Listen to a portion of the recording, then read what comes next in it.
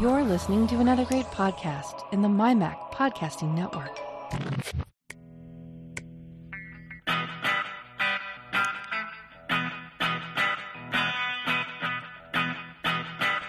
Hello and welcome to another edition of the show where we take a wander around the week in Apple, Apple News, reviews, technology, associated products, and all sorts of other things that catch our eye. This is another episode of the Essential Apple Podcast. Hello, everybody, and welcome to this week's show. No show last week because, well, I admit it, for reasons, we delayed our recording time by an hour, and in the intervening hour, although I was ready to go at the normal 4:30, somehow between 4:30 and 5:30, I nodded off.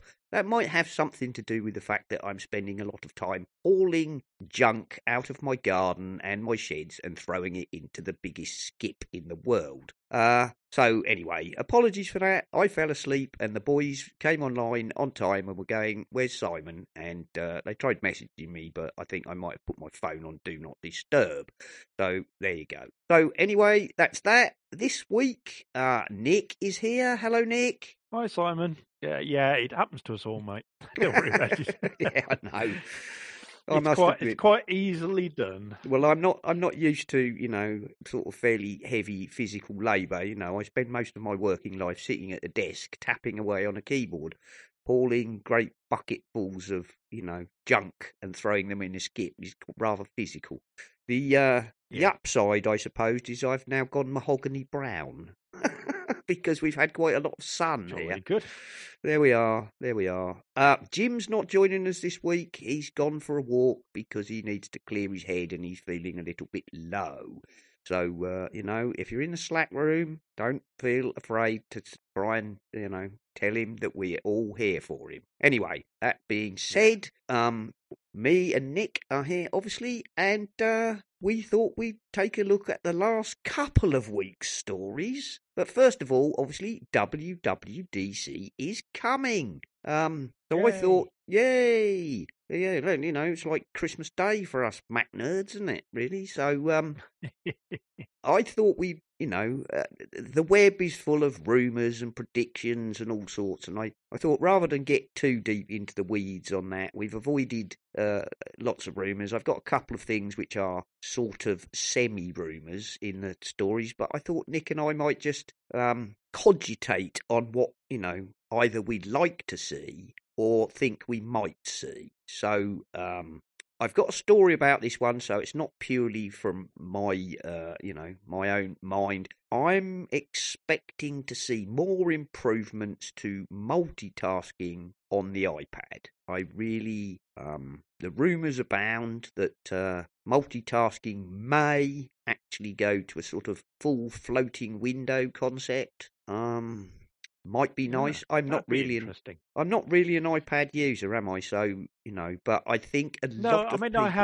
I have used multitasking a few times, and it is a little bit clunky, but it's not bad, even the way it is at the moment. I mean, some people might think it's terrible, but it is possible to have, text on one side and do something on the other side and copy and paste stuff across, and it is possible. And you do have. I think I've always said you have the slide over thing as well, don't you? I mean, I've not got an iPad, so it doesn't mean anything to me. But yeah, it's you see, I think I've said before, I've never wanted my iPad to be a mini iMac. I don't want it to have exactly the same interface as the iMac. I think that would be a disaster. That would be a bit, that just wouldn't work. But I don't mind if they make multitasking easier. But don't ask me how you do that because I've no idea. No, how you make it easier. But Apple always seem to be able to come up with something fairly clever, fairly innovative, and I hope if we do get something that it really works Well, for those who need to multitask, Mm. I was so I've been down to a second service. This is that. So we're a little bit late recording because I was a little bit late back. But one of the things I did find out, I thought, and it's something I've never tried before, is the two TVs we have down at church are LGs, and they've got AirPlay. So when I got down there, they'd actually got a Mac plugged into one of the TVs, so it didn't really matter. But what I did try at the end of the service was Keynote and YouTube, and having them alongside one another, as it were, and then switching between them on the iPad, and actually it worked reasonably well. Okay, you get because you're actually screen sharing. Yes. For Keynote, you do get full screen Keynote as if you were projecting it. So that works really well. And switching over to iTunes, there's a fraction of a second where they see your iPad, and then you're into iTunes and playing an iTunes video. I thought it worked pretty well, really, the way it is. But if they can improve that even more, if I can have them both running side by side and it seamlessly switches from one to the other, then that would be cool. That would be cool. So I suppose yes, that would be my wish. Can we have like app switching within on the iPad? That'd be without having to close apps down. That'd be cool.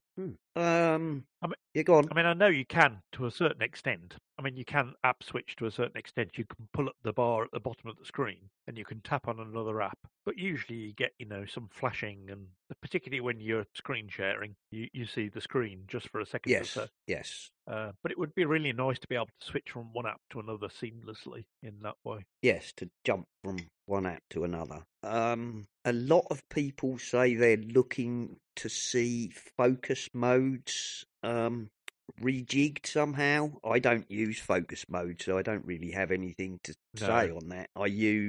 No, nor do I. I don't, on my phone, I don't feel the need to have like defined sets of apps and things. I just use the kind of do not disturb. But then I don't have hundreds of apps, so.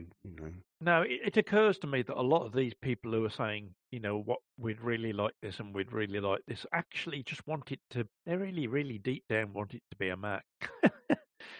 They sort of want to be able to do the same kind of things they can do on their Mac, but on the iPad. Yeah, or the phone, and I'm not really 100% I'm not sure that's what I want. I do quite like the idea of focus modes, and I can see exactly what the concept behind that is. It's, in my view, it's a little bit like Spaces on the Mac, right? Yeah. You can set up these focus modes, which are in effect different spaces. So you go into focus mode and do work, and it has all your work apps laid out. And if you go into gaming, you have all your games laid out. Yeah, I mean, I appreciate that, but I've never really had an issue with focusing on something. I think if you struggle with focusing on a single task, then I can understand it to a certain extent. But when I'm doing the church magazine, I turn everything else off. I don't turn my phone off, but if it pings, I ignore it while I'm working on the church magazine. And it appears that some people can't switch off from social media, and that's part of the problem. Is that even when they're trying to work, they can't focus because they're being distracted by what's going on in social media and whatever. That's not something that I've ever really had an issue with. No, but I get the concept. I don't have an iPad and I don't use it to do film editing or sound editing or whatever. I guess if you've got a lot of different apps for a lot of different purposes, it would be like Spaces, quite nice to say, okay, I'll switch to photo mode, and then on your home screen you've got all the sort of photo related apps that you use and nothing else. So I get that as a concept. But people are asking for, I don't know what it is they want really, whether it's more granularity or more control or whatever. I don't know. On the whole, I don't desperately find anything about iOS unpleasant. There's nothing about it that I think, I really want this. I sometimes think the design could be a little better. There often seems an awful lot of wasted space, particularly on the 12.9-inch iPad. Yes. Even though you can make the icons a bit bigger, and they have made some concessions, I just feel it. I wonder sometimes whether the whole interface. I don't mean the way the interface works. I think the way the interface works is fine. I just sometimes whether the overall appearance needs a bit of a shake up. Bit of a refresh. Well, let's face it. Yes, I wouldn't mind if they decided to do something a bit different. Just for the sake of doing something different. Yeah, Probably and really upsets everybody else. but I'm not normally a fan of changing things for the sake of it, but I do think that, the iOS interface has not really changed much since version 1, No. since the first iPhone. Now, apart from folders, that was probably one of the biggest Yeah, changes. wasn't it? folders was Mate. useful. System 7 obviously had a huge visual refresh, but it didn't Yeah. actually change the way things worked very much. Folders is handy. I guess I'm either not imaginative enough or don't use the clever features of iOS enough to say Yeah, I I really think want that's something probably. to change. I think that's probably it. I think I'm the same, Simon. I use my iPad a lot, but I use it in a fairly basic way, really. I very Yes. rarely multitask. I tell you one feature that I love, and it's not relating to the Mac, to the iPad particularly, or the phone. It's copy and paste across devices. It's just the best thing since yes. sliced bread. Oh my I God. love the fact that I can set up a Zoom meeting on my iPad, and because it's an account, I actually run the Zoom meeting on my Mac, and I send emails out to everybody from my iPad. But I also put it in WhatsApp, and I haven't got WhatsApp on my iPad, but I literally just copy it and paste it into WhatsApp Yep. on my phone. And the fact that I can do that, there's no extra steps, there's no complicated, swing it round your head 3 times and dip it in custard. It's just it's just copy and paste. Just wonderful. Yeah, the ability to, I don't know. I mean, handoff in general is just superb. So it is really clever. Yeah, I'm not sure whether other devices can do that, whether Microsoft stuff does that or Google stuff does that. But I love it. I love the ability of being able to move seamlessly from one device to another in that cut way. and paste something from very your, clever. You can copy something on your iPad and paste it on your phone or on your Mac or. Yeah, it's the nearest we get to magic. It is. What else? You see, I'm a man of simple pleasures. Yes, indeed. And, I use my phone a huge amount, but I mostly use it for, doing Slack, doing messaging, reading the news in Apple News. I don't do anything really very clever. It's a bit of the thing that came up that's right. last week, isn't it? Heavy users mistake themselves for power users, and that's not the same thing at all. That's right. Not the same thing. You might use your device a lot, but you might do very simple things a lot. Yeah, but that's not the same as being a power user. A power user is somebody who's, I don't know, editing video on their, on their. Yeah, it's someone who's testing the outer limits of the ability of what you can do of the device. So, yeah, exactly. And it doesn't matter whether that's the Mac, the phone, the iPad, whatever. Oh, I tell you what I did see the other day for the first time in the wild. I met a guy who's got an iPad Pro with the Apple sort of floating keyboard stand. The Magic keyboard for iPad. I have to say, it's a very, very nice piece of kit in the flesh. As you said, it was a lot of money. It was a lot of money, but he says he's really glad he bought it. So, anecdotal tale that it was money well spent. He loves it. He says it's absolutely brilliant. I suppose for as everyone has been saying M2 since February last year, I would guess that we're going to see something powered by M2 at WWDC. I'm not sure if we'll see something powered by it. We might get We might get An a introduction look, to, an perhaps. introduction saying, and what's coming next is we might get a preview of the what the Mac Pro, how the Mac Pro is going to be configured. I think it's unlikely they're actually going to bring out any hardware because that's not really what WWDC is Yeah, I about. mean, that's right. And the title of it is Swiftly Coming or something, is it? Mm, So something like that. Yeah, it obviously it's for programmers, isn't it, mostly? But Mostly, we have had hardware in the past. we have occasionally, or at least announcements of things, like the Apple Watch, I think, was introduced at WWDC, even though it wasn't released for months later. Yeah, And I think that was probably to allow right. Yeah. developers to start making things for the watch. And no doubt they had, workshops on how to make things for the watch. Yeah, There we go. yeah, that's right. I think we Yes, might. if you want your Yeah, go on. Well, Sorry. All right, I was going to say, I think we might No. get an introduction to the M2. We might see some previews of hardware, but I don't think we're going to see anything actually introduced. Okay. Yeah, I you may be think right. I think a lot of it, the thing about Swiftly, indicates to me that possibly Apple are going to start enforcing more strictly that things make more use of Swift. Or maybe they're going to introduce a newer updated version of Swift or the Swift UI kit or something. I don't know. Yeah, I don't maybe. like to speculate too much because it usually makes you look stupid, doesn't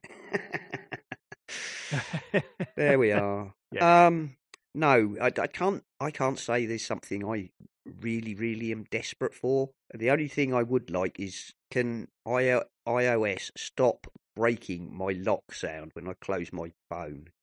I know I'm on the betas, but periodically you get this thing where the phone, when you shut the phone, it no longer makes the snapping lock sound, and you have to. Right. And I've had it on and off throughout, I don't know, at least two versions of iOS, and it comes and goes. It's like a regression thing. It comes back, and what you have to do then usually is go into the system preferences or whatever it is, like toggle the lock sound on and off, then toggle the mute button on and off, and then reboot the phone, and then it will usually come back.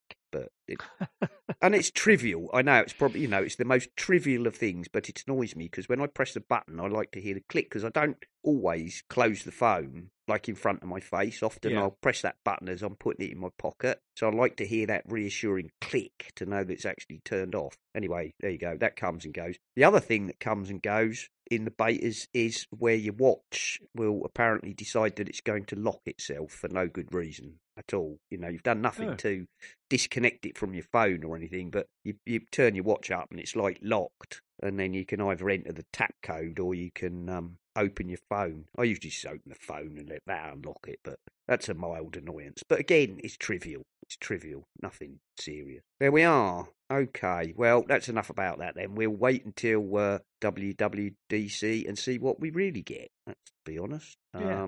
What date is it? Is it the 6th, I what date believe. it is? 6th. I believe it's on the 6th, which is a Monday. Surely good. Which makes sense, doesn't it? Because it's a week-long conference. So Yeah, so I might get. Well, actually, I might get to see it all because these days they tend to not go over an hour very much, do they? no, they So, don't. with a bit of luck, because I've got to go. I have a choir on Monday night, but it's not till 7:45. So. Oh, well, even if it ran over a bit, you'd be all right, wouldn't you? There you go. They normally start at 6 p.m., don't they? Here, I think it's 6 p.m. here. So there we are. So I'm looking I'm looking forward to it. I always look forward to them. The only thing, what I don't really want to hear is 20 minutes about how fabulously we've updated photos yet again. I'm really not that interested. Yeah, or that's right, or 27 or 25 minutes on emojis. Oh yeah, Preferably please, not. enough. No, enough of that. Thank you. And memojis and whatnot. All very nice, but enough of that. Right. Anyway, shall we go on to some actual news stories? According to 9to5Mac and some other sites, only 3 Macs are available for immediate shipping from Apple. Due to supply chain constraints, etc., etc. About the only machines you can get hold of are the 13-inch MacBook Pro, the iMac, and the Mac Mini. If you're looking for the Studio or the Studio Display or the 16-inch MacBook, some of those have got shipping times extending out, into the month or more. There we are. The main reason behind this appears to be disruption in China due to their pandemic COVID-19 lockdowns, the demand for chips by car makers, and as it says here, the biggest issue is not CPUs or GPUs, but mundane chips such as display drivers, power management chips, low-tech chips. We were talking about black boxes. We were talking about black boxes before we started, weren't we? We were. Yeah. So, yeah, I'm not surprised really because the car industry has been hit hugely by it. Yes. These days it's really difficult to get a new car and get a new electric car. You're probably talking 18 months now, which is ridiculous. Yep. But there you go. And as we know, several manufacturers are shipping cars, lacking certain chips and saying when they're available, you'll be able to take your car back to the dealer and have the chip installed. So some of those are things like automatic aircon control or automatic windows or those sort of things. Apparently, also in this report, what it says is a recent report says there are shortages across 7 chip categories, and 4 of them will continue to be affected through 2022. And this is exacerbated by a shortage of the chips which make new chip-making machines. So basically, they're having problem getting the chips to make new chip-making, fab machines. There we go. That's somewhat ironic, I suppose. Apple Podcasts apparently has gained storage cleanup tools, support for annual subscriptions, and go away. No. Apple Podcasts gains, storage, cleanup tools, support for annual subscriptions, and a new subscription system. I'm not going to go into that. There you go. That's from TechCrunch. So if you're interested in that sort of thing, I don't use Apple Podcasts myself. I don't know many people who do. Most people use something else, don't they? Yeah, Overcast. Apple Podcast has always been not very good. Not been particularly good. Well, it's just not had the features people want. No. The thing I like about Overcast most is being able to have my own playlist that prioritizes stuff the way I want them prioritized.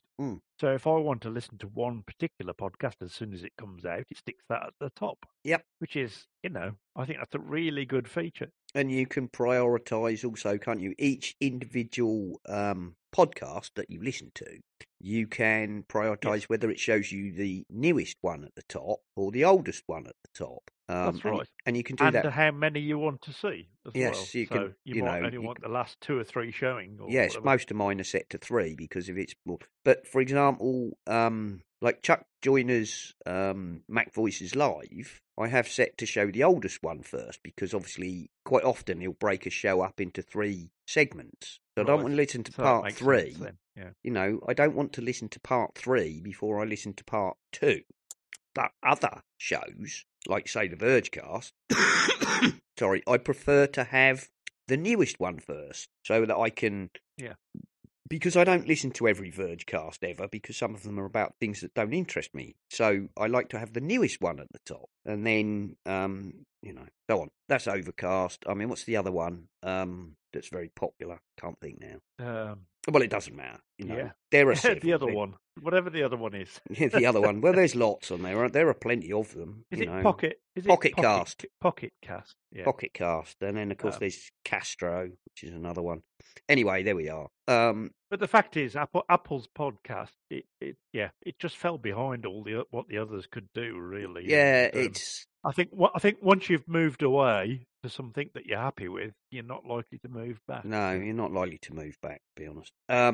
After the open letter from film professionals, Apple has offered to work alongside filmmakers to improve Final Cut Pro. From Cult of Mac. Again, that's good. In April, a group of film and TV professionals signed an open letter asking Apple to address long-standing Final Cut Pro upgrade requests. Cupertino offered reassurance in a public reply. Apple replies to the open letter about making Final Cut Pro a standard tool. Creative community has been important to us at Apple. The response also pledged to address important feature requests and said Apple will add new training products, expanding workshops, and setting up a consultation panel of experts. So basically, they're offering to address the professionals' concerns. So good, good for them. Yeah. Listen to how Apple have changed. Yes, listen to your users. The EU plans to force Apple to give developers access to all of the hardware. This is on Mac Rumors. The European Union is pressing ahead with legislation to regulate companies like Apple, setting plans to force gatekeeper companies to open access to their hardware and software, and to set up a department to meet the new rules. Basically, what they're saying is they don't want people like Google or Apple or Samsung to prevent third-party developers from having access to certain features. Like, for example, I know the NFC chip in newer iPhones. Many third-party companies would like access to that, but Apple are very cagey about who's allowed to make use of the NFC hardware, and there are other bits and pieces. I find it. I always find it quite ironic that the EU or any government body come to that has any say over what a private company decides to do with its own equipment and its own. It just. I mean, don't get me wrong. I believe in legislation to keep companies from profiteering off. For hurting people. I don't want companies to be allowed to hurt people in any way. But at the same time, I mean, I think we've talked about this so many times before. The App Store is Apple's. It's Apple's App Store. And I just do not understand this logic that for some reason, because it's popular and because it's big and because a lot of money goes through it, that somehow third parties should have access to that. It doesn't make any sense to me. I think when it comes to things like the App Store, I'm not so keen on, legislators deciding what Apple should or shouldn't do. I think the problem the EU have here, and I kind of agree, actually, to some extent, which is Apple makes the hardware, Apple makes the software, and there are certain things that they restrict third parties from having access to. And what the EU, as far as I can make out, are saying is third parties should be able to say, we would like access to the Face ID to verify something, And I know at the moment some apps can, your banking app can say, would you like to use Face ID? But not everything is allowed. And the NFC chip, only certain apps are allowed access to that. I don't know. I'm not averse to that move, as long as it's applied equally to all of the, major manufacturers. Yes, there's the top-rated comments below. You can see how some people think about it. The very first comment is, while you're at it, EU, can I have access to all the engine management and infotainment systems for every car manufacturer?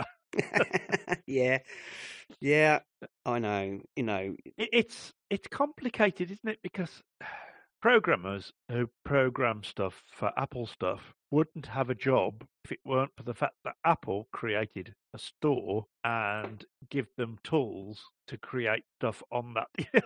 Yeah, it is. It doesn't matter how you look at it. It belongs to Apple, and really, should we be unless it's actually endangering someone's life or making Apple richer for no readily apparent reason, which I'm not all for, really. I don't want them to get richer and richer and richer because it's just such a waste of money. But at the same time, it is Apple stuff. Yeah, it's a kind of. Yeah, I find this very difficult indeed. Because it's difficult. It is difficult. Why should Apple be pushed around all the while? Yeah.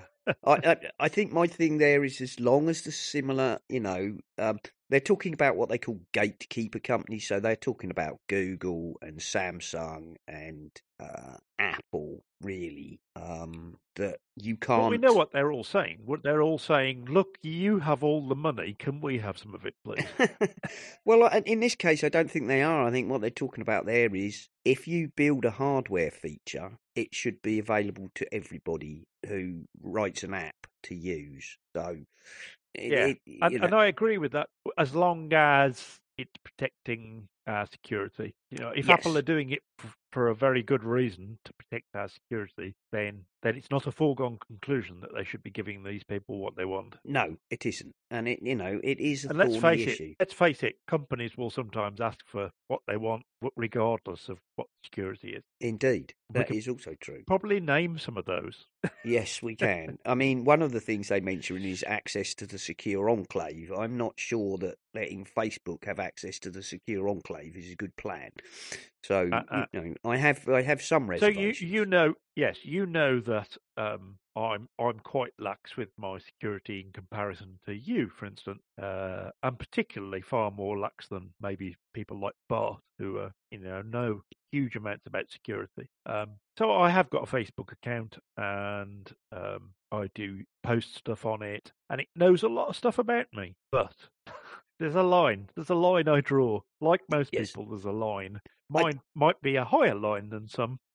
So my sister decided that she would raise some money for WaterAid, which, as I work for a water company, that's something I think is wonderful. However, she decided to do it through Facebook, and Facebook wanted me to give it my card details. And I said to my sister, I'll give you the money. Yes. I'll give you the cash. And if you want to put that in Facebook, that's up to you. But I'm not going anywhere near it. No, I'm not doing that. Yeah. Okay. Yeah. What else have we got? FCC filings reveal Apple's mysterious network adapter running iOS. This was on 9 to 5 Mac, and it's based on the fact that if you produce anything which transmits on the radio frequencies, you have to register it with the FCC to make sure that doesn't mangle emergency networks or interfere with ambulance net radios and all those sorts of things. So obviously, of course, they dig these things out by checking through them.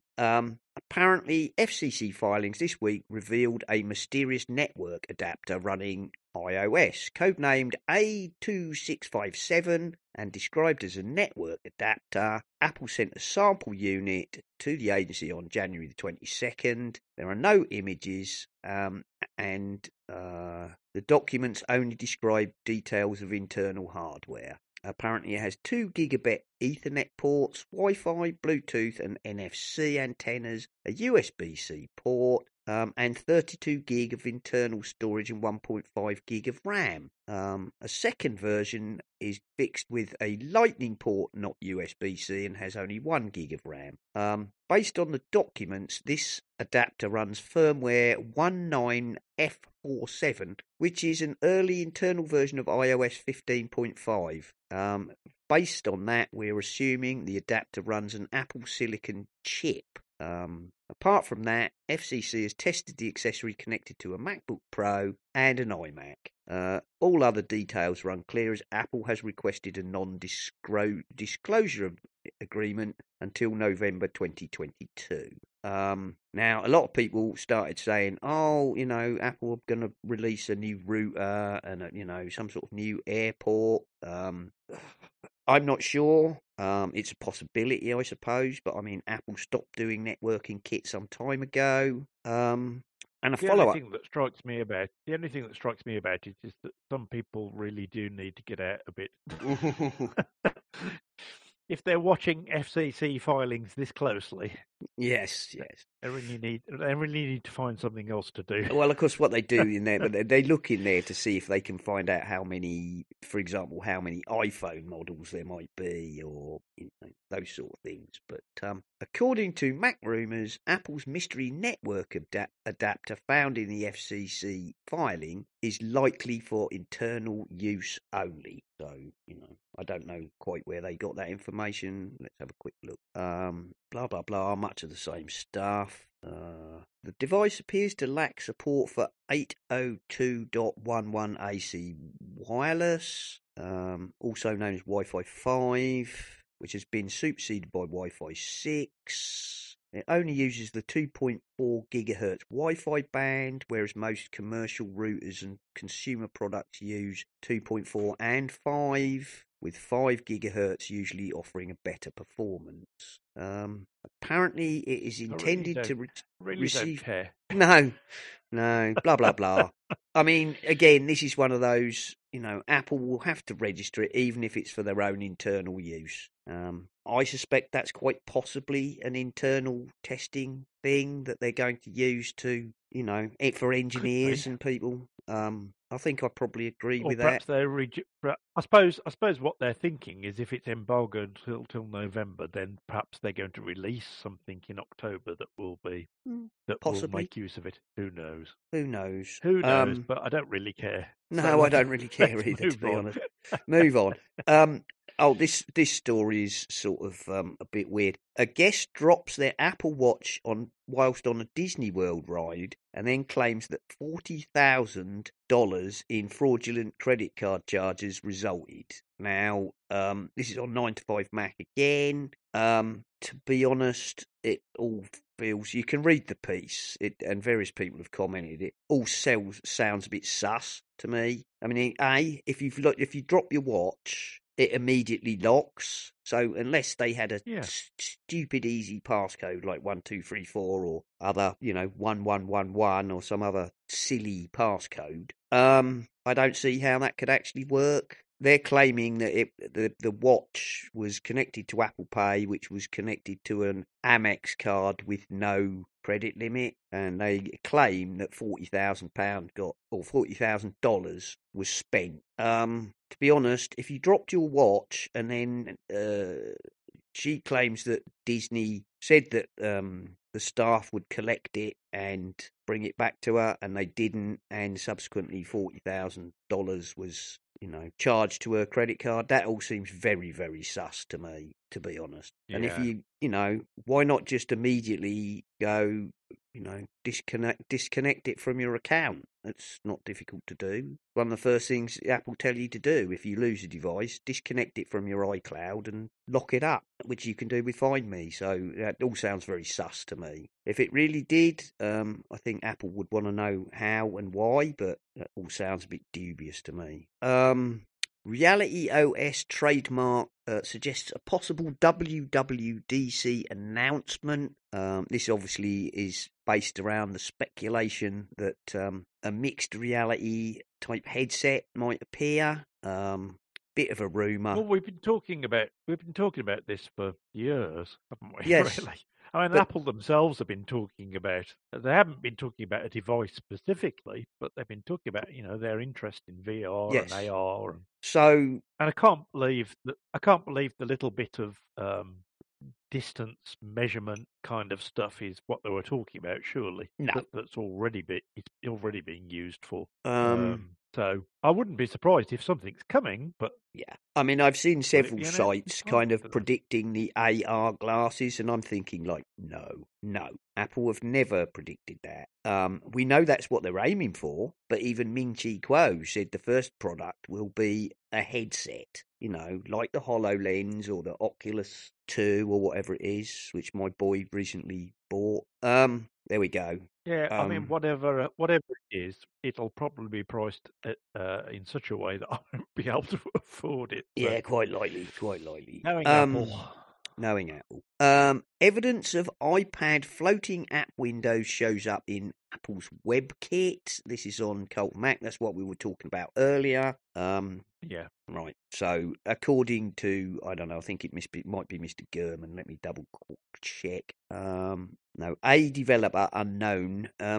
There's a new reason to think iPad OS 16 might include support for resizable floating app windows. A developer has found evidence that this hoped-for feature is being added to the browser engine for iPad and iPhone. Right, well, if you're interested in reading that, go read it. I'm not going to dig into it too far. Yeah, one of the headings is WebKit points to a huge iPad change. maybe. Maybe, yeah. Or maybe Maybe. not. Exactly. Yeah. Apple expands its Cork campus in Ireland. We talked about this the other day, didn't I? I said I thought I'd read somewhere that Apple was planning to expand in Cork. Apple has announced today it will build a new office building in Cork. As the tech giant expands its workforce, this new building can accommodate up to 1,300 staff. The company say both current and new staff will work in a 4-story facility. Not sure how many staff will be added, but it is expected most of this facility will include new hires. Good for Ireland, and apparently the Cork campus is to be. Has Bart got an Apple store yet? I mean, No, you've been he hasn't. complaining for years that they haven't got an Apple store. The Cork campus expansion will feature an employee transport service, green communal spaces, and run on 100% renewable energy. I believe they may be actually shutting their old building and expanding this one. Apparently, it currently has 6,000 employees in Cork. Over the last 5 years, the company has spent $268 million on expanding the campus. So, good for Ireland, good for jobs, good for Apple, nice, Apple has told suppliers that it wishes to expand its manufacturing outside China. Well, there's no surprise there, is it? We know that they're already building, plants in Brazil, Vietnam, India. So that's, if you want the details, read the report on 9 to 5 Mac. But no real surprise. People like Pegatron and Foxconn are building plants outside of China. So there you go. I think the Russia thing has it's been a big wake up call for all sorts of businesses. Yes, indeed. So they're just spreading their risk.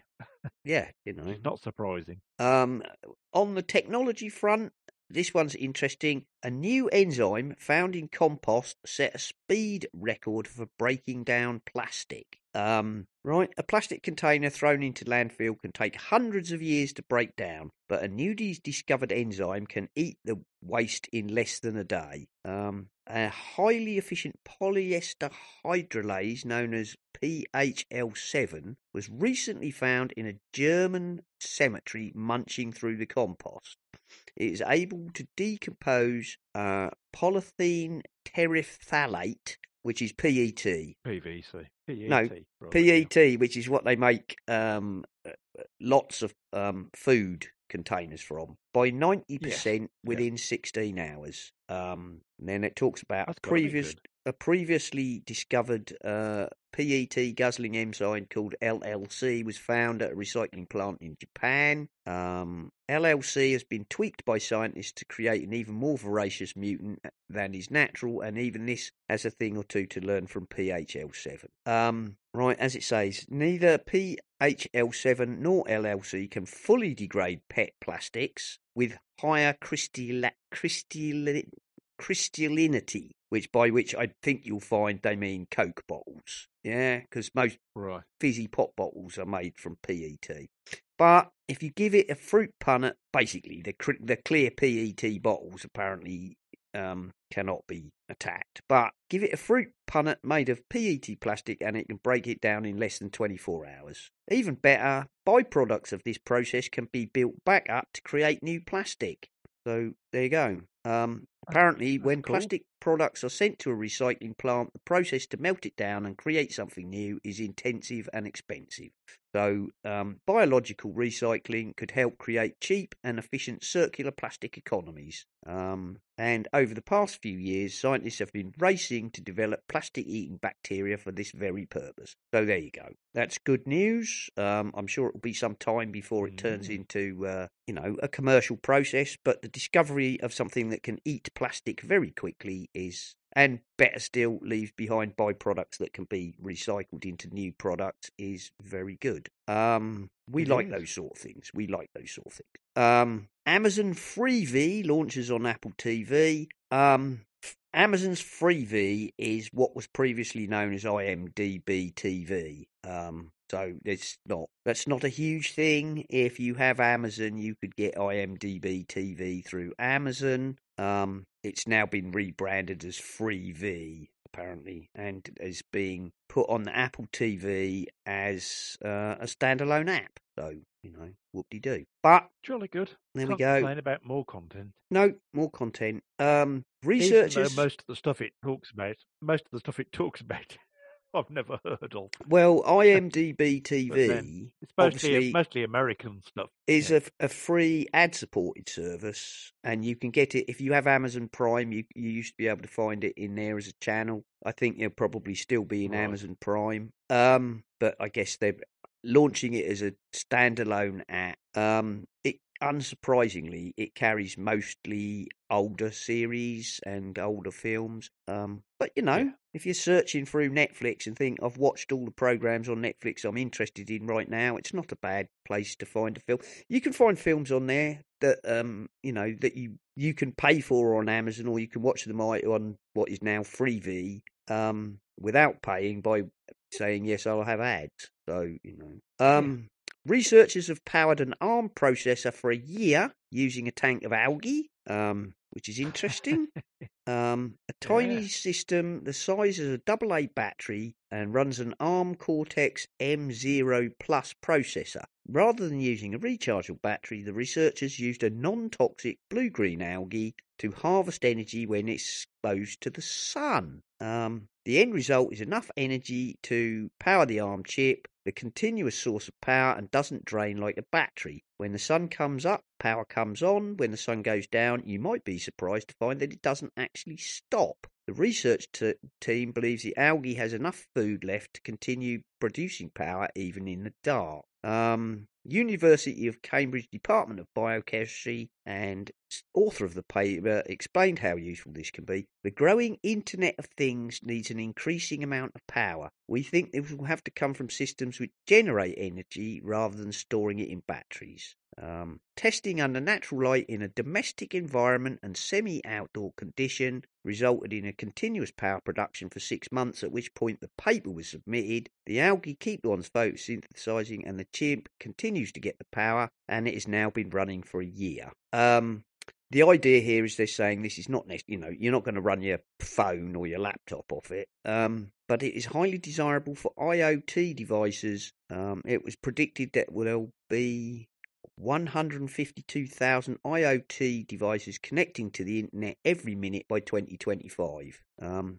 This is potentially a lot of lithium that can be saved for more power-hungry devices which require batteries. So I guess they're talking about, simple sensor type things, light sensors and motion Something detectors. that uses very little power. Yeah, I think that's really clever. Yeah, and I want to hear the advert that says, I want to hear the advert that says Mac M3 with added algae.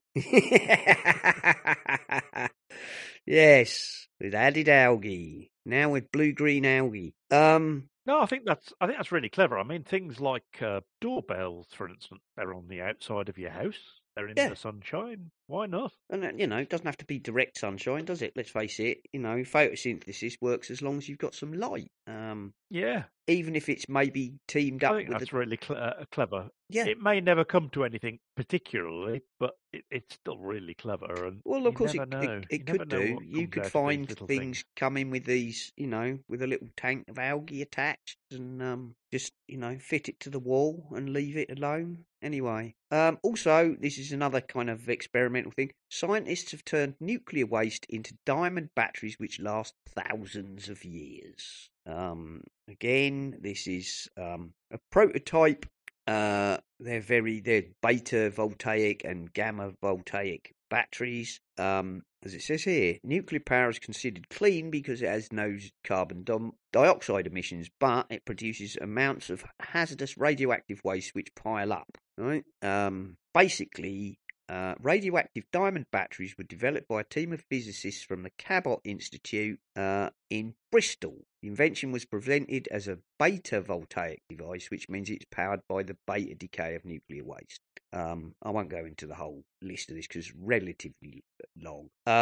Basically, by combining the nuclear waste graphite, which contains the radioactive carbon-14, can be mixed with semiconductors and turned into a kind of battery, which will last for up to 5,000 years. The Bristol team warned the radioactive diamond batteries would not be suitable for laptops or smartphones because they could provide very low power, only a few microwatts, even less than a typical AAA battery or AA battery.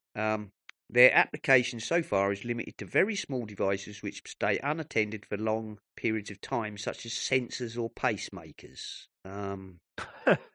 Yeah, and now I've got pictures of a post-apocalyptic world where everyone's doorbell still works. Yes. So everyone's dead, but the doorbells work.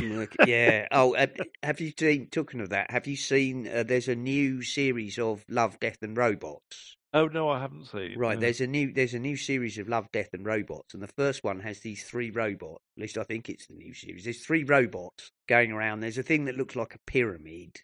A thing that looks something like the sort of the Elon Musk predicted humanoid robot, and the other one that looks like the little robots that you get in the PS4 playground. And they're going around in a post-apocalyptic world, and the sort of tutor bot is explaining to them what happened to the human race, and it's very, very funny. And they get to a bit where they come to an oil rig, saying, and the last hope of humanity was this oil rig where the super rich retreated to try and set up a new society. And they're going, oh, okay, well, why didn't it work? And there's all skeletons everywhere, and it's like, why didn't it work? Yeah. They were all tech millionaires. What are tech millionaires? They're like ordinary millionaires, but more paranoid and suffering from crushing social anxieties. And at the end, he goes, basically, so they were all doomed because they were nasty to the robots and the robots killed them all. Yeah, basically. But yeah, Love, Death and Robots, I do like that. It's a good show. I think there's 9 new shows. Anyway, there we are. Let's press on. Security and privacy. Block annoying cookie banners on every website. This is from Lifehacker. They've got a couple of suggestions, but the main one is they are suggesting an app. They've got block cookie banners on the iPhone and iPad. What they're suggesting, they've got something for Android as well, but there is a product free called Super Agent, which attempts to block all of those pop-ups for you. It's free. I've installed it to Safari on my desktop to give it a go. The main thing about this, which is different from a lot of others, is it doesn't simply just say OK to everything. You can, if you register, which means giving them an email address, I admit, but you can then say what you want it to set your preferences to, which is functional cookies, which obviously you want to have turned on, but then there's like performance cookies, something else, reporting cookies and everything else, and you can set them. So for now, on mine, I've basically said you can allow functional cookies, required functional cookies, everything else refuse. I only installed it this afternoon, so next week I'll tell you how I get on with it, but yeah. Oh, it'll be interesting to hear how you get on with that. Yeah. Yeah, but rather than getting rid of it by automatically saying okay, this actually will try and select what cookies are allowed. That's clever. And it's got a thing as well about please, if you get a website where it doesn't work, there's a report button where you can report back that it didn't work, or if a site doesn't work, you can, temporarily turn it off and so on and so forth. So I thought that was worth a look. It's called Super Agent, and you can find it in the app stores. Some researchers have demonstrated how to install malware on an iPhone even when it's turned off from IT Pro. We've been going a while, so I'm not going to dig into it too far.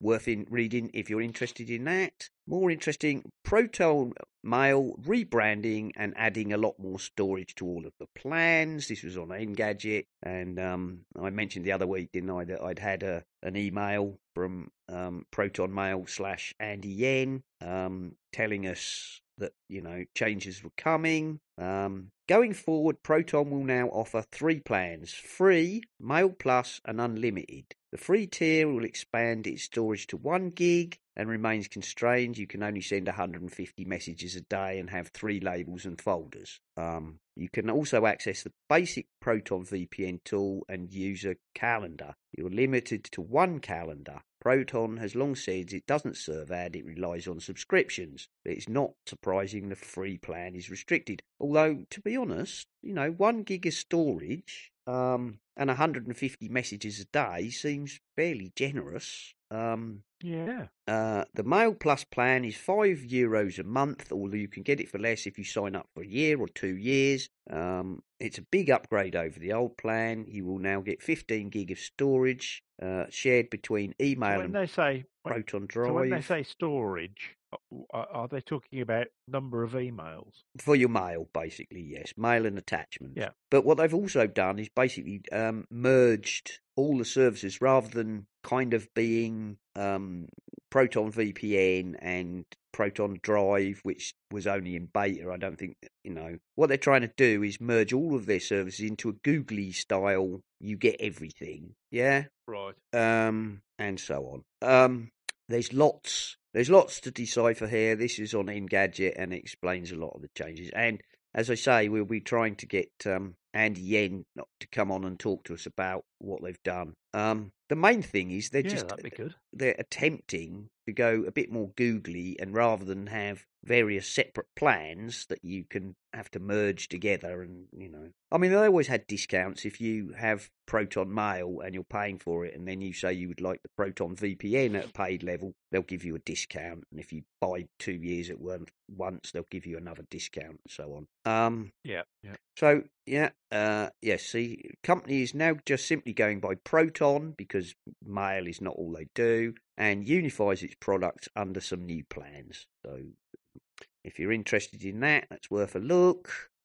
I've already received all the new versions of everything, and several emails explaining what's going on. DuckDuckGo browser allows Microsoft trackers due to search agreement requirements. This was on Bleeping Computer, and unfortunately what it means is that the DuckDuckGo browser is not as secure as you might like. Microsoft can track what you do. This doesn't affect the search engine, which is a separate thing altogether, but it means that the DuckDuckGo browser is nowhere near as, private as you might think. Might not be your best bet. Sorry about that, but I think it's DuckDuckGo say they would prefer it not to be that way, but due to the fact that they use Bing as a lot of their back end, Microsoft has kind of told them they want access to. Twisted their arms. Yes, they're, rock in a hard place. Worth chirps.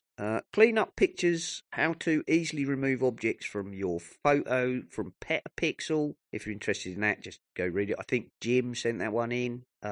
Music Mini Player for Mac offers an iTunes 10 nostalgia with modern twists. I don't know if you remember in iTunes, you used to be able to turn it down into a little tiny bar, floating bar. Yeah, I remember, yeah. Yeah, well...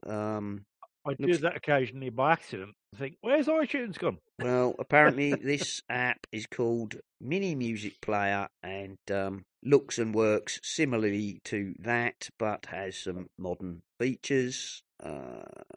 It actually looks quite like an old... I think that's the point. I think like the old player, doesn't it? I think that's the whole point of it, really. Yeah.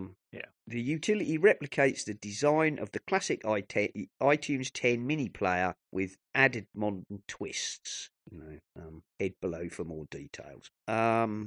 Apparently your phone has a secret setting that makes voice sound clearer on FaceTime calls. This isn't actually secret. I'm pretty sure they talked about it on One of their presentations. It's called voice isolation. Oh, right. Basically, the idea is if you're in a noisy environment, you can turn it on, and it's supposed to help tune out the background noise. Apparently, it lives in. You have to start FaceTime, open the control center, tap the mic, select voice isolation, and apparently you have to do it individually per call.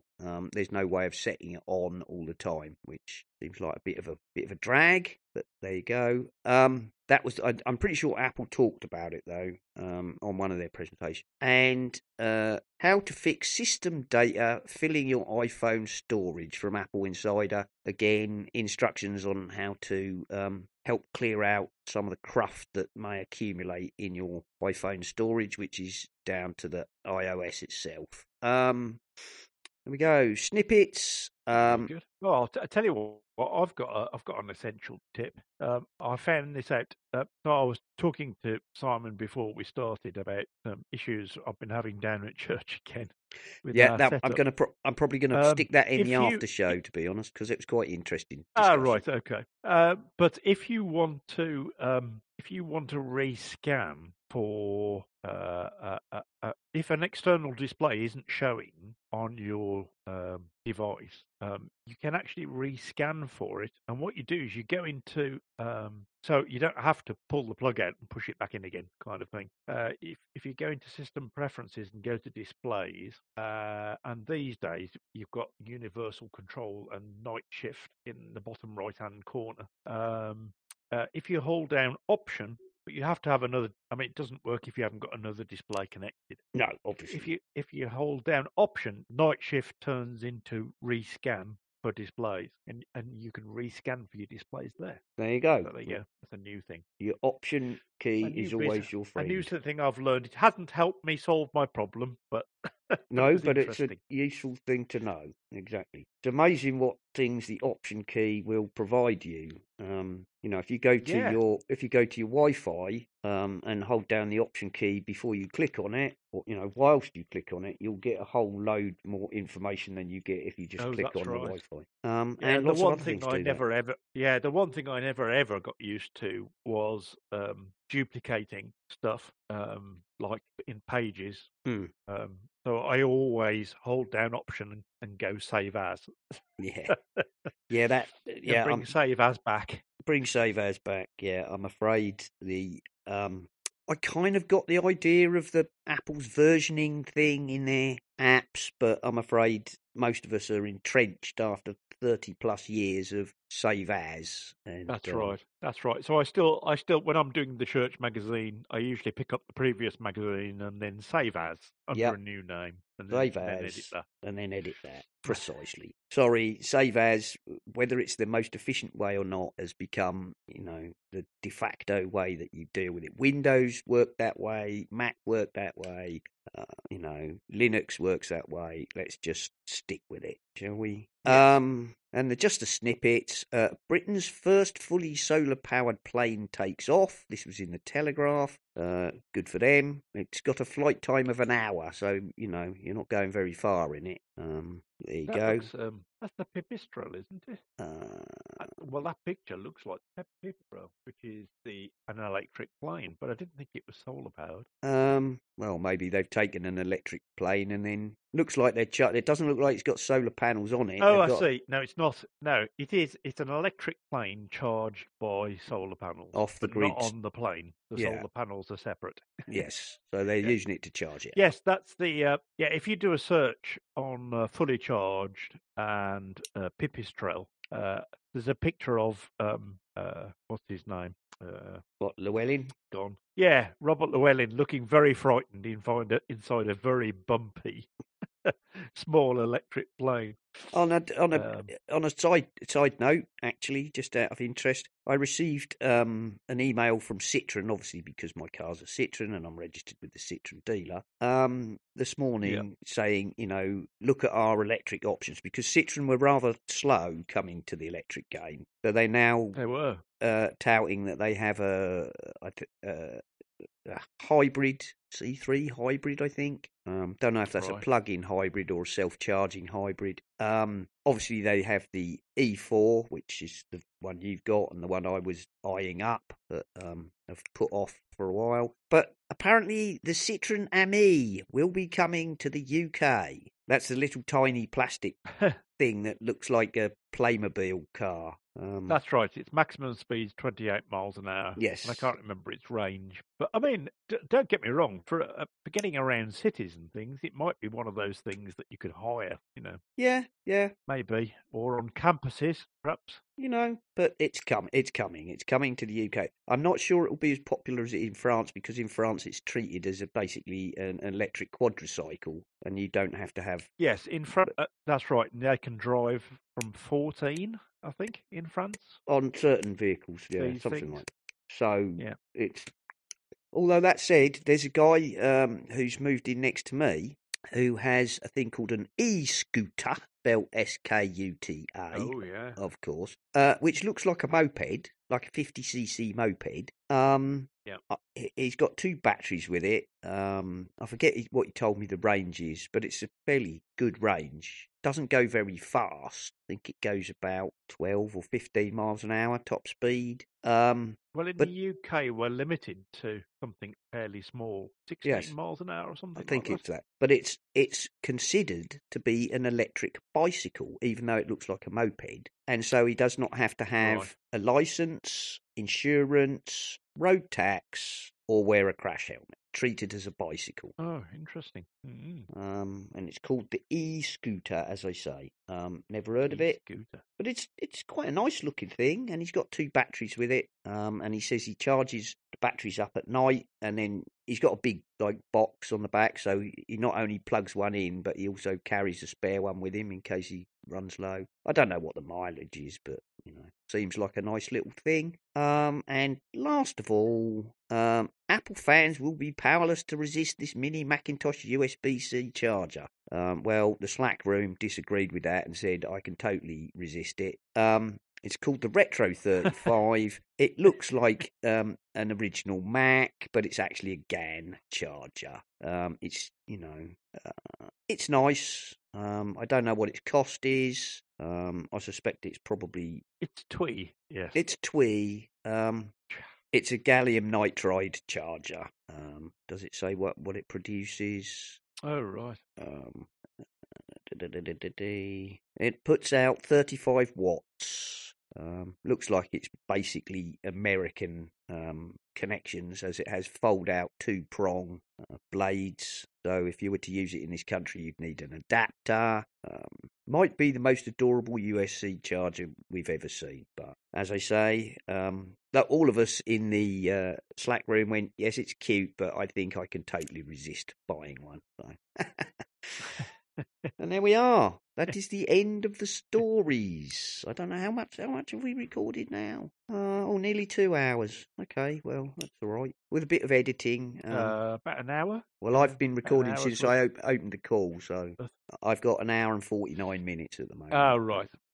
So there we go. Yes, I've got an hour and 30, and I started a little way in, but we hadn't actually started the show then. So. No, we were just Jolly nattering. good. We were just nattering. Good. As we Before do. I forget, one of the listeners on Twitter, let me find who it was. I'm on the Mac. Where are they?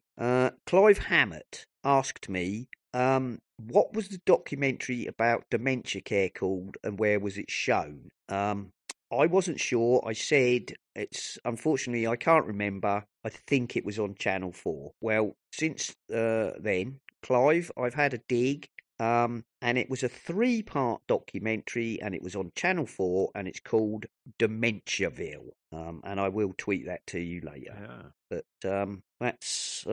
that's what it was. Whether it's still available, I don't know. But it was about the one I said about where people, rather than constantly correcting people with dementia, just go with the flow. Yes. And try your best to keep them happy.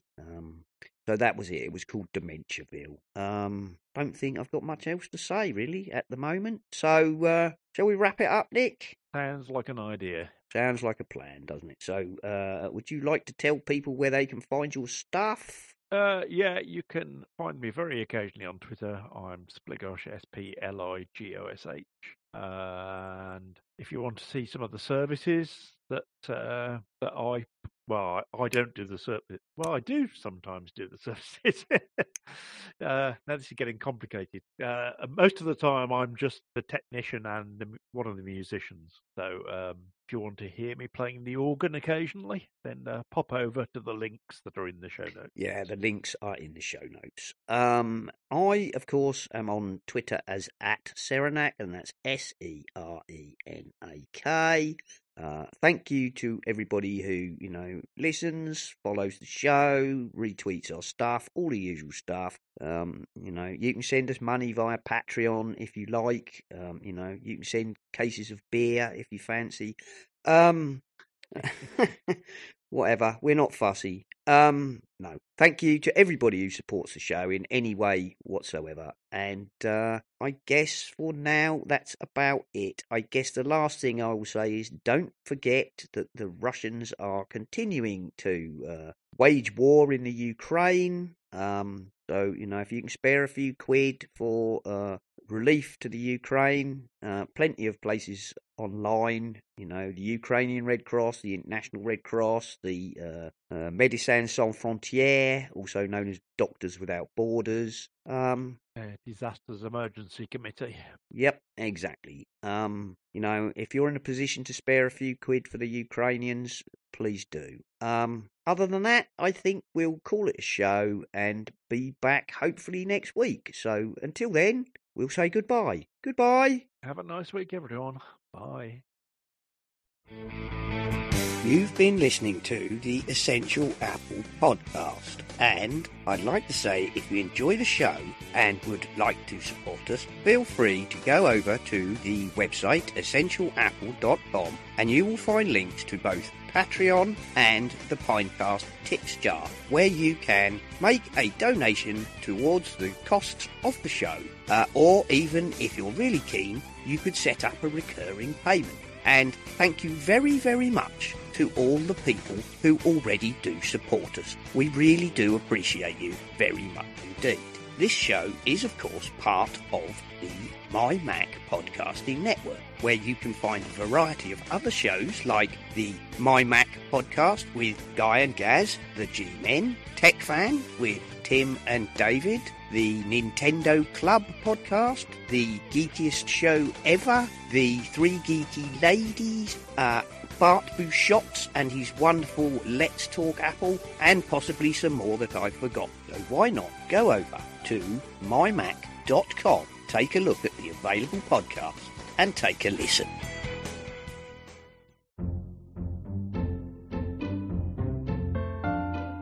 Hi, I'm Bart Bouchotte, host of the Let's Talk Apple podcast.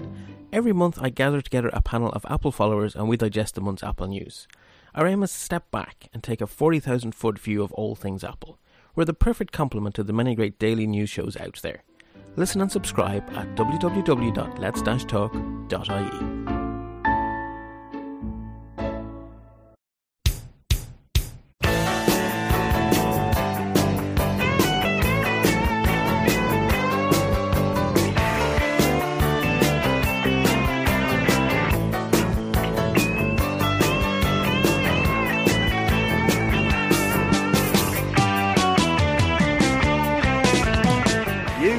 Listening to the Essential Apple podcast. Thank you for listening, and we hope to see you next time.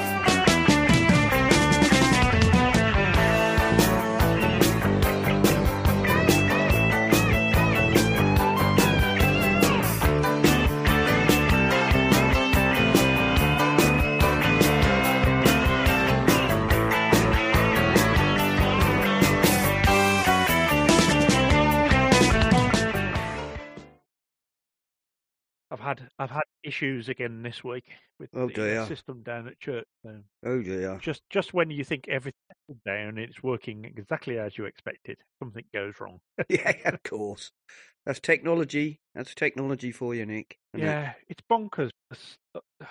I've been through every. I've sort of drew a diagram of what I think it is, the whole thing from beginning to end, and I've replaced almost 2/3 of it, and it's still not working. A little bit confused. Thorny problem. So it's the project putting stuff up on the screen at church. It's just not working. We had a meeting on Tuesday, where I had, and I hadn't done this before. I had Ecamm Live open, and I'd got Proclaim open. No, I hadn't got Proclaim open. But I'd got Zoom open because we'd got people at the meeting coming in on Zoom. Right. And I opened Proclaim, and just as I did it, and I'm not sure whether this is just a coincidence, my screen resolution changed, and I thought, hello, what's going on here? And then the screens at the front of the church just went blank. Oh dear. So I tried everything I could think of to get them to come back up, and they didn't. So I replaced So the way the system works is the cable comes out of the HDMI port on the Mac. I checked the HDMI port first. That's working by plugging in another HDMI. Just checked it was working correctly. Then it's an HDMI cable into a transmitter box, which converts HDMI into Ethernet, and then Ethernet cable into a switch, and then from the switch, another Ethernet cable goes to each TV. That seems... So the TVs are saying, I can't see a signal. However, I can see that I've got a box plugged in. So it can see the box. It can see the receiver boxes at the far end. So I replaced the transmitter box thinking that's what had failed, and that made no difference at all. Which confused me entirely. So I replaced the HDMI cable. That didn't make any difference either. So I replaced the Ethernet cable from the transmitter to the switch, and that didn't make any difference either. By which time I'm banging my head against the wall. Definitely, because that's a fairly simple setup. Yeah, and as far as I can see, it should work. But the computer can't see anything, so the computer thinks it hasn't got a monitor plugged in. What it could see before was it could see Samsung. It was called Samsung, right? And I think that was probably the chip that is in the transmitter box, right? So it can't actually see a Samsung TV because there aren't any. I think because it's plugged into this transmitter box first, it was probably the chip in the transmitter box. So now I'm not quite sure what to do. So I've got to send the replacement transmitter box back. I suppose it's possible I got a broken transmitter box from Amazon. Possible, but I wouldn't have thought I'm very confused. But no, I wouldn't have thought so either. Although they're not. I mean, they're made out of metal, but they're not particularly sturdy things. No, I don't know. I'm unsure what to do. Anyway, in the meantime, I found a YouTube video showing how to turn a Raspberry Pi into an NDI receiver. Oh, all right. So I thought, okay. Ooh, maybe I'll have a play with that. Why not? So I've got a Raspberry Pi on order. I just, I mean, that sounds fairly straightforward, doesn't it? HDMI out to an Ethernet converter, then down to a switch, and then your monitor's plugged into that, or your giant screens, whatever they are, TVs or monitors. No, there's another Ethernet cable plugged into that, and then at the far end there's the receiver box, right? And then there's which converts it back into HDMI for the TVs, right? So the TVs are getting an HDMI signal. Yes, so they're getting they can see the boxes that are plugged into them, which makes me think that the receiver boxes are all fine. Yes. Not only that, if one of the receiver boxes failed, only that television would go out. Yes. Because all the Switch is doing is going around saying, "Oh, are you a video device? Oh, you are. Have some video. Have some video signal." So if one of them failed, only that one would fail, not all three. How very strange. Which still makes me think it must be the transmitter. It's got to be something to do with the transmitter. And the screens, I've been the screens really banging my head against a brick wall. The screens haven't somehow switched the HDMI input to another I don't know how many HDMI inputs they have. Yeah, no, it hasn't. No, because as I say, when you've got the box plugged in but no signal going to it, It can see the box. it shows the IP address at the bottom of the screen. Right. So you can actually see that it's connected, but it just doesn't see a signal. How very All it strange. sees is the box. Because it was working Yeah, before, weird. wasn't it? You've had it working before. It was working fine. Been working for about 6 months. Oh dear. So yeah, frustrated. I think I might just end up trying a different set of boxes and see if they work. Yeah, it just sounds like a sort of obvious setup, doesn't it? Yeah.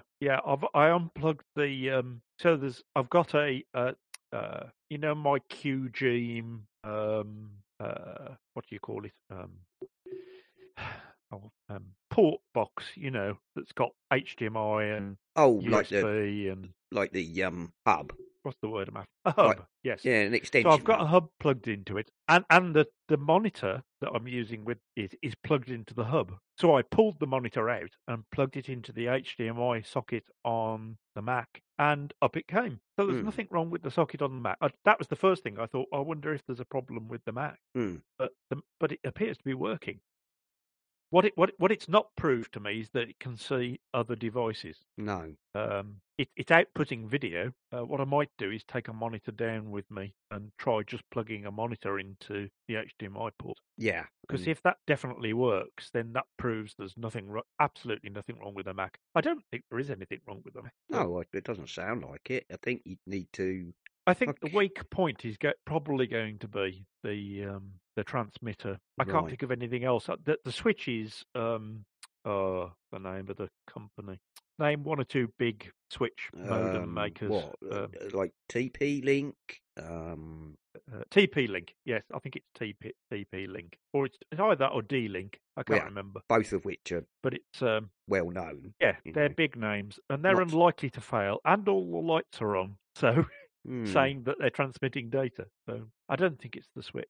The only other thing I could think is if you take a monitor down with you, right, and you take a short Ethernet lead, if you was to... Oh, well, then I could check that, yeah. I could check the other end as well, couldn't I? Well, you could, check the other end, or what you could do is, like, unplug your receiver box, right, bring it up close to your transmitter box and connect them by a short Ethernet cable, and then plug in the monitor with an HDMI lead and see if that works. Yeah, and see if that works. Yeah. The other thing I tried was I bypassed the switch. Right. So I plugged the cable going into the switch that comes from the TV directly into the transmitter box. That didn't work either. So yeah, but does it? Anyway, I'm gonna grab my tea. Won't be a second. Yeah.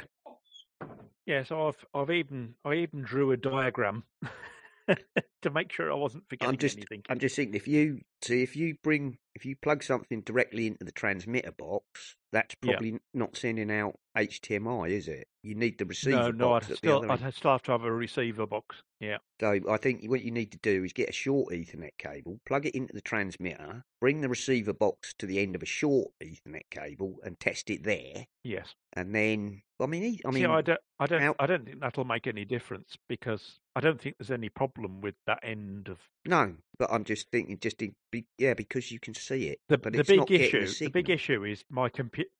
The big issue is my computer can't see a second monitor. It can't see a device at all. Right. So it's something this end that's the problem. I think the computer end. Yeah, that would baffle me. No, I'm a bit stumped. It's not really my field of expertise, to be honest. I'm just thinking about it in the kind of. As you said, it's a fairly straightforward. It's not like it's going through, multiple switches and multiple whatever. It's fairly straightforward. Yeah, I mean. So it should work, but why isn't it? And why is it sudden? And also, why is it suddenly? Lights are on. All the lights are on. There are no lights. Why is it suddenly? All of a sudden, just very weird. Strange. So I just in case, I updated the Mac as well down at church with the latest OS, just in case. Very strange. There we are. Yeah. These things are sent weird. to try us. Nerd. Indeed. So we nerd. managed this morning. So we're still able, of course, we're still able to stream. So the camera's still working through the switch. So the Right. camera plugs into the switch as well. So we were still able to stream everything. It's just that people at church couldn't see the words for the hymns. So fortunately, we weren't very many this morning, and we have got some books. So Yeah. so they just had to use books, which is not a major problem. Fall back to the old analog days, mate. Pick up your hymns. That's right. And turn to, That's right. turn to hymn 557. Indeed. Oh, well, there you go. But yes, very frustrating. Yeah, you know what it's like with computer stuff sometimes. You just feel like picking it all up and throwing it out the window. The trouble with a lot of that stuff is it's black box technology, isn't it? You just plug Yes. it in and it's supposed to work. Yeah. And if it doesn't, there's not a lot you can do. Well, the nice idea about the Raspberry Pi, even though it's more expensive doing it that way because they cost about £100, the Raspberry Pis. You can get them cheaper, but the one I've bought comes with a box and everything. What, have you bought the one with the keyboard? The like relevant leads. Is that the one that's in the keyboard? No, it's not. No, No, it's okay. it's just a standard Raspberry Pi, but it's a basic kit. Kit, and it comes So with it comes everything. with yeah. 8 gig of RAM, and it comes with the SD card to go in it as a 32 Yeah. gig SD card, and it's just the whole lot. Yeah. But the nice thing about that is if it works. So I watched a short video of someone setting it up, and it seems very straightforward. You just run a few terminal commands and load a program, and then it behaves when it switches on as an NDI receiver. Okay. And what that would mean was I could literally I wouldn't have to plug anything in other than plugging the receiver into the back of the TV, one of the TVs. That's all I'd have to do because you wouldn't need a transmitter then because the Ecamm Live already outputs an NDI signal. Okay, so you could do that. So I'd get rid of a transmitter box basically and just have receivers, which might be simpler. Oh well. Anyway, one step at a time. One step at a time, indeed. You know, the old classic. So how's things with you? Yep. How's things with you? I'm all right. I've been throwing stuff in the skip. The first skip got filled up. We're gradually clearing the garden. We've emptied 2 sheds and cleared a lot of the garden. That all went in the skip. Various clag went in the skip. I got it. It's hard work, though, isn't it? It got to what I considered to be fairly full. When the bloke came to pick it up, he said, "You still got space in there? You could have piled some more stuff on the top." And I said, "Well, it looked pretty full to me." And also, at one point, I had to climb on the top of the skip to haul some things into the middle. You know, as it got it got level to the lowest lip, and you know how skips are. You've got the lower edges on the ends, and usually a sort of a bit of a wall in a bridge shape. And I know what you mean. I'd climbed up there and chucked some things in the middle, and on the way out, I slipped. That was the other thing. Yeah, I went up there and I took an old duvet, and I didn't want to throw it in like rolled up. I wanted to spread it out flat so it wouldn't, take up more bulk. And I spread it out flat on the top of what was in there, and then I turned round to climb out using a ladder because obviously it's an enormous skip, and I slipped and I fell down. Now, luckily, because I'd laid this duvet down, I fell on the duvet. But on the way down, right, so I didn't hurt myself there, but on the way down, I caught my forearm on the edge of the skip. Oh, ouch. Yes, bashed myself really hard. Wrenched your arm back, did you? Well, no, I bashed my forearm on the edge of the skip and put a bit of a nasty scrape on it. Oh, ow. But also, it was like on the bone. So when I climbed out, the first thing I did was went inside and put a bloody cold compress on it and pressed on it as hard as I could to try and prevent it swelling up too much. And I thought that's going to leave a nasty bruise. But actually, because I put a cold compress on it really quickly, it didn't bruise too badly. And then I put some ibuprofen gel on it because at first it really hurt. It made my hand hurt because I'd bashed the side of my arm. So at that point, I was loath. Know, do you? I mean, you do things, and and then you wish you hadn't. I remember a few years ago, I was with my brother on a narrowboat, and he got to a point where he wanted to jump on the boat, but it was just a little bit far away for him, and he jumped, and he just caught it. Well, basically landed on the front of his leg. Yes. Quite hard, And when he stood up, he was bleeding, and when he wiped the blood away, you could see the bone underneath. Ooh. He'd actually sort of gone right down to the bone. Ooh. Fortunately, it was a tiny tear, but Mm. even so, nasty. Nasty. Your skin's quite thin there Yes. on that sort of bone It's- right front. Yeah, it's on the front of your So- shin. Yeah, that's Yes. Yeah. yeah. Oh, yeah. Well, that's basically the sort of the equivalent part of my arm that I hit. Yes. The yeah. outside bone edge of your forearm. So yeah, that bloody it did swell up, but luckily it didn't leave too bad. It's a little bit like bruise. hitting your funny bone and saying that's not funny. Yeah, exactly. So no, it bloody hurt. So anyway, they took that one away and they've brought me another one, another 450 quid's worth of skip, and this one's Oh, filling up. gosh. Yeah, 450 quid a time. But Wow. they are it's the biggest skip you can get, so you know Yeah. what you're going to do. But this one's filling up rather faster because I'm chucking in things like mattresses and. You haven't got your neighbours throwing anything in, have you? No. Sometimes No. people do, don't they? Yeah, well, it's no, not that I can tell. If they have their small things, and I've not noticed. But Yeah. although, of course, a lot of the stuff we were chucking in originally, like for the first skip, was small stuff. It was just stuff out Yeah. of sheds and so cardboard boxes and All those little things that you think, oh, keep that just in case. Oh well, like I said last time, the number of kettle leads I threw in the skip is unbelievable. Boxes and boxes of kettle leads and stuff like that. Probably could have done one of those retail tests on kettles. Yeah. So yeah, a lot of that, and the weather's been quite hot here. So luckily, not quite as It's been very mixed here. Not quite as bad this week, but I'm out in the garden. I'm as brown as a mahogany from slogging away outside. Dragging stuff up and down the garden and breaking things up and hauling scrap metal and Lord knows what. There's so much junk in my garden. Anyway, Oh my! I've just found my Pi Hut receipt, which has gone into my junk.